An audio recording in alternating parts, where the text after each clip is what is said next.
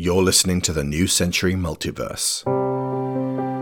Arlington, Remastered.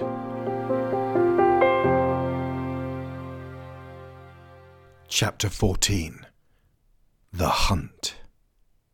From the Journal of Captain Annie Oakley. Marietta, Ohio, March 5th, 1883.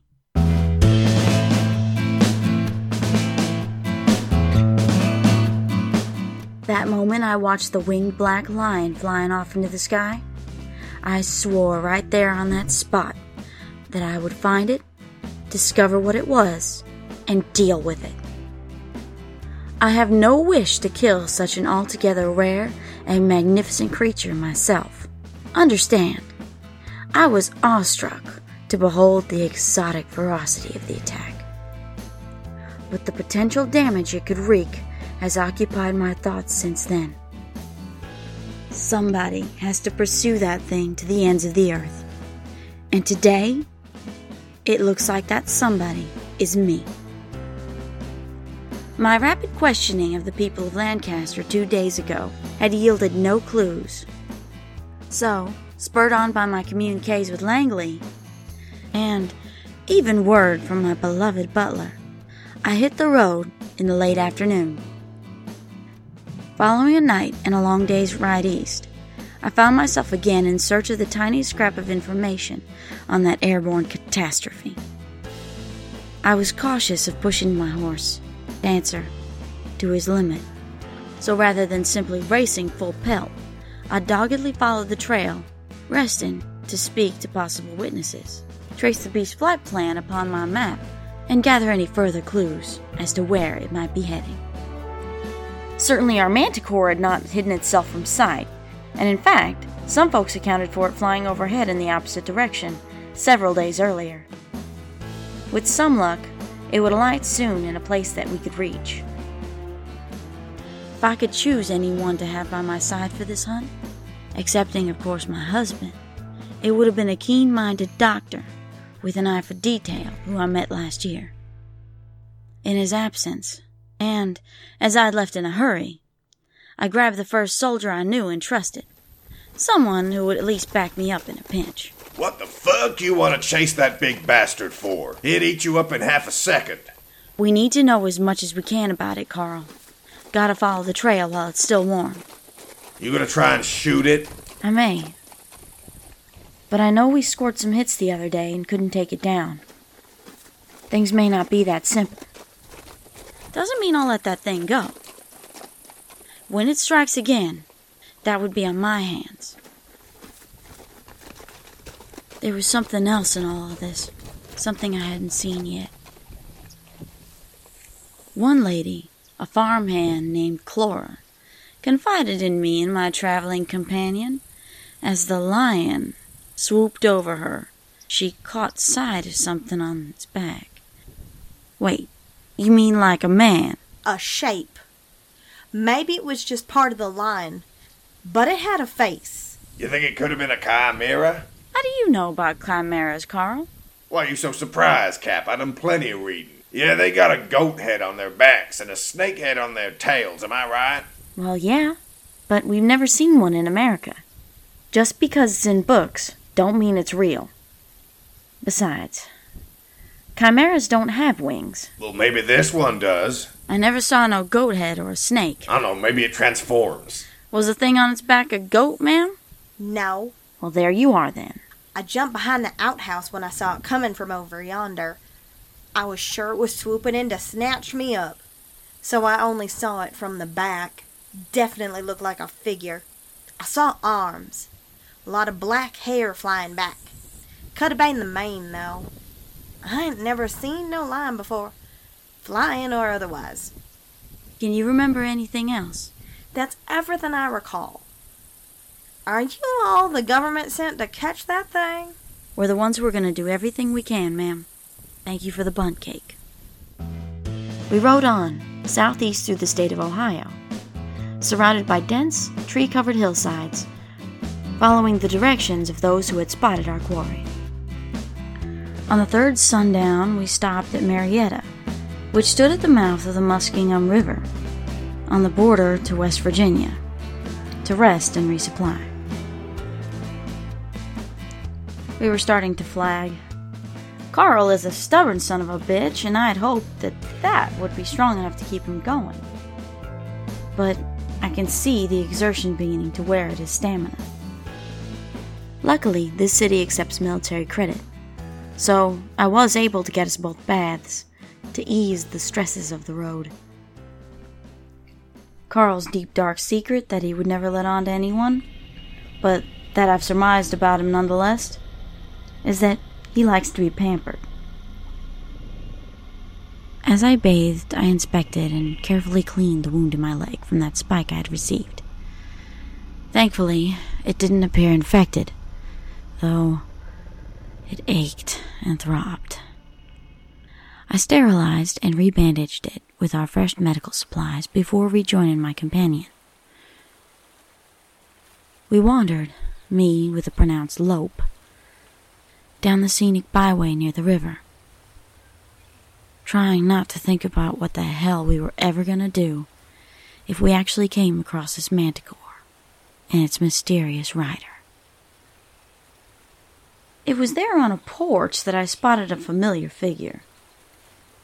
Lanky, reclining, and toothless, same as I remembered him. I marched over and greeted him warmly.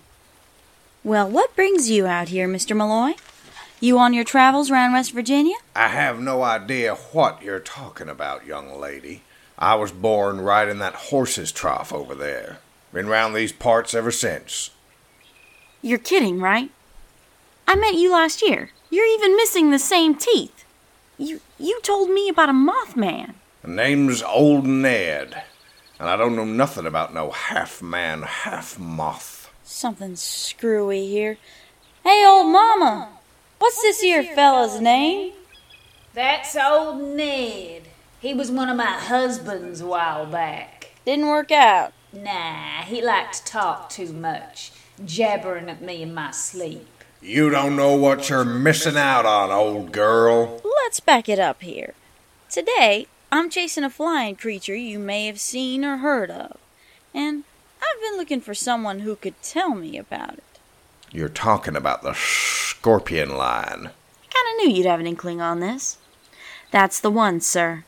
The creature is wanted in connection with the possible assassination of Vice President Rutherford B. Hayes. Oh, I've got a story, but I'll need some liquid refreshment first. Okay, sir. I'm gonna sit down right here.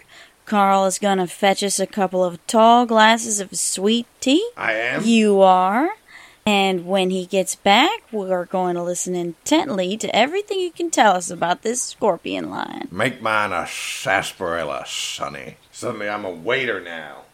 While he's away, how's your son-in-law Colby doing? Don't know a Colby. Got a daughter-in-law named Annabeth Marie. I looked him deep in the eye. There didn't appear to be any hint of playing games about the man. His expression sat between grave and twinkling, which was what was so maddening, since that's the way his doppelganger had looked too.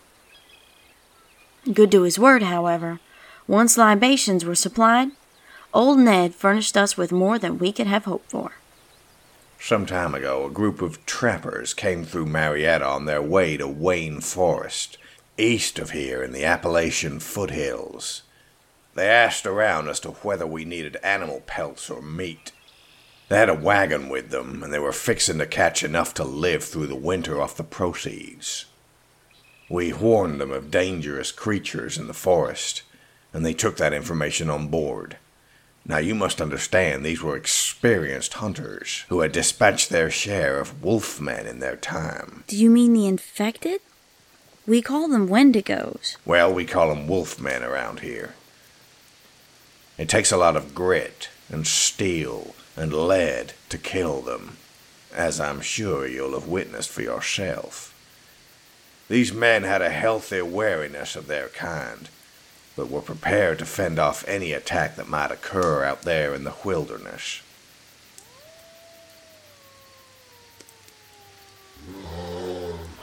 Attack came. Late in the evening on the second day, they're fallen upon in their camp. They fire off shots efficiently, hit their targets in the heart, and wait for the next wave that might come prowling, attracted by the sound of gunshots and those barks of theirs. But the second wave doesn't come, so they dig in for the rest of the night and try to get some shut-eye. Now, the feller who pulls watch on the third hour went by the name of Niles Larson. Big guy, Nordic descent, hard to shake up. He sees something out there in the mist, standing up straight, unlike those wolfmen. But he's just too big to be human, too wide. So when it turns to look at Niles, he's sure he's looking at a bear. Great, shiny black eyes are staring at him from where the head on the shadow would be. He wakes his companions quietly, but when they look out there into the forest, nobody can see it. Not wanting to get surprised again, they march out with rifles raised, right to the spot Niles saw it standing. Nothing there. And when they get back to their camp, the one who remained is gone. They call out his name. Dolph, they call. Come on back now. But nobody replies, and Dolph ain't nowhere to be found. The horses have been turned loose, which is one thing, but the bodies of the wolfmen are gone too. Then they start to get real afraid. The arguing begins. What if the wolfmen weren't dead after all? What if these are special ones? What if they can't be killed? The leader of the group, a man named Svensson, is a smart fellow. He has them all sit in a circle with their backs to the fire and guns handy. That should keep them safe. Nothing can sneak up without being spotted. As time drags on, several of them start getting anxious and nature's taking its course. Some of them are feeling a powerful urge to empty their bowels. They have to choose whether to drop trowel and go there next to the fire or step outside the circle. Charming. We all gotta go sometime, Missy. So Gerard is the first one who breaks. Svensson orders him to stay by the fire and he obeys. His companions are all grumbling at the smell. And that's around about the time when Dolph comes back. He bolts from the woods, clothing torn, screaming. The men are off guard. Gerard has his pants around his ankles, and nobody knows what's pursuing Dolph. So nobody shoots him until he's on top of Svensson, tearing his throat out. His eyes are orange, his face savage. He's already turned, and suddenly they're without a leader. Now only 3 of them are left alive. Gerard, Hugo, and Niles. Niles then decides that Svensson's plan sure as hell didn't work, and they won't last the night sat here. They need to get out of the woods. He tells the other 2 to stick with him. They light torches and head out into the trees, looking for the pathway back to the road. They hurry through the cold mist, eyes darting all about the place. But now they can hear something circling them. Something big. That's when they hear noises the other direction. And they realize their hunter ain't alone. Hugo goes down, screaming with something sticking out of his chest. And in the flash of torchlight going out, his companions see it's a long spike, dark red, sharp and venomous. I've seen those. Then you'll know how deadly they are. Gerard bolts into the mist, hollering up a storm, while Niles pulls Hugo to his feet. The man is breathing shallow, and any attempt to pull that spike out is met with cries of agony. But Niles supports his friend and pulls them onward. He doesn't even know which way he's heading. He just knows to turn away from the sound of Gerard's screaming, which gets real high and frantic, and then stops all of a sudden. They stagger through the forest, until the light from the fire is far behind them. Niles pulls them down behind a fallen tree, and cradling his companion as the man begins to shudder his last, he tells Hugo to lie still, praying the heavy pine sap around them might mask their scent from whatever is out there. It is pitch black. They hear the sound of approaching footfalls. It's the bigger one. Then they hear its breathing. Niles sees starlight above them, ending in the tree line ahead in a vast, dark shape.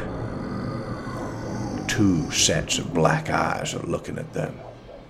Hugo grips Niles' arm as the last of his strength leaves him. Niles pulls out his bowie knife and prepares to defend his friend's body to the last. The attack never comes. The shape draws open its wings and takes to the air, and Niles crouches there until dawn, trembling, afraid to move an inch in case something else shows up. At first light, he realizes if he stays there much longer without cover, he's going to be as dead as his buddies. Bidding a tearful farewell to Hugo, who's gone cold and stiff, Niles sheathes his blade, squares his shoulders, and sets off at a jog. He runs downhill until he hits the road, and then follows it back here. He gets brought to our hospital at mid-morning by the ones who found him staggering into the city. I happened to be in there having my elbow bone fixed, so I was lying next to him while they administered to his wounds, which were sparse on the surface, but not below. So he told you all of this? So he did. Swore blind on every detail. What happened to Niles? Did he stick around? Nope. Healed up and headed west with the next group that came through here. Could it all have been a lie, though? Or only partly truthful? Maybe him and his partners were quarreling over a find and things turned ugly. But don't you think he'd just blame it on the Wendigos? Why describe this attack? And these monsters with such detail? Overkill. Make up some cock and bull nonsense to cover his tracks and scare up the locals. Ain't nobody going to go looking with a story like that. Well, we are. I knew you'd say that. You think there was 2. Could have just been the Manticore. Mine can play tricks and make sounds come from all kinds of places. And maybe his vision was blurred. Made him see 2 sets of eyes. But if Clara was telling the truth about seeing a rider, then yeah, there's a pretty good chance we have our 2. So one of them's the Manticore. What the hell is this other thing? Is it a human from this world? Or did he come from someplace else? That we have to find out. What do you think, Old Ned? Seemed to show an intelligence and motivations beyond just going in for the kill. Could be he's a man. Or at least, what remains of a man. Or what should have been a man. Or perhaps what might be a man someday. Why do you think he left Niles alive? So's he could tell of the beasts he saw. Keep other folks out of that forest, if that's his territory. Either way, if he's close with the scorpion line, you watch yourself out there, miss. And if this guy sent his scorpion line to kill my vice president, he'd better watch himself. Sir, I'm going to need to know where in this town I may purchase the largest, most powerful gun I can comfortably and accurately fire. 2 of them.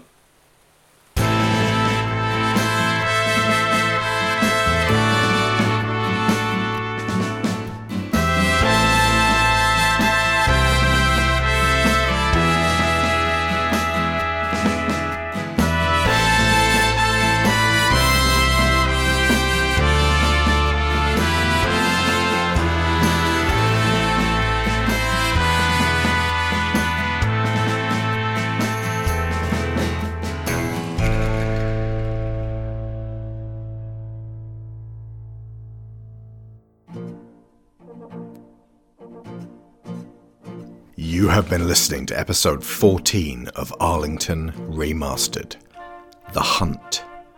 Written, edited and directed by Alexander Shaw. Annie Oakley, performed by Loretta Saylor.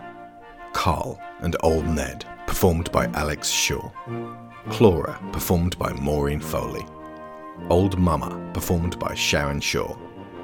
Battle Hymn of the Republic, performed by Kevin MacLeod of Incompetech.com. One Wild West, performed by Edward Blakely of Shockwave Sound. Make Your Decision by Dan Phillipson of Shockwave Sound. Many Soundscapes by Tabletop Audio. And Stone Spring Maidens is now available in paperback form on Amazon.com. And if you're on our Patreon at the $10 level or higher, then access to the ebook version is part of the bonus package you receive. The New Century Multiverse is funded by Patreon. Our $15 sponsors get credit every episode, so thank you too.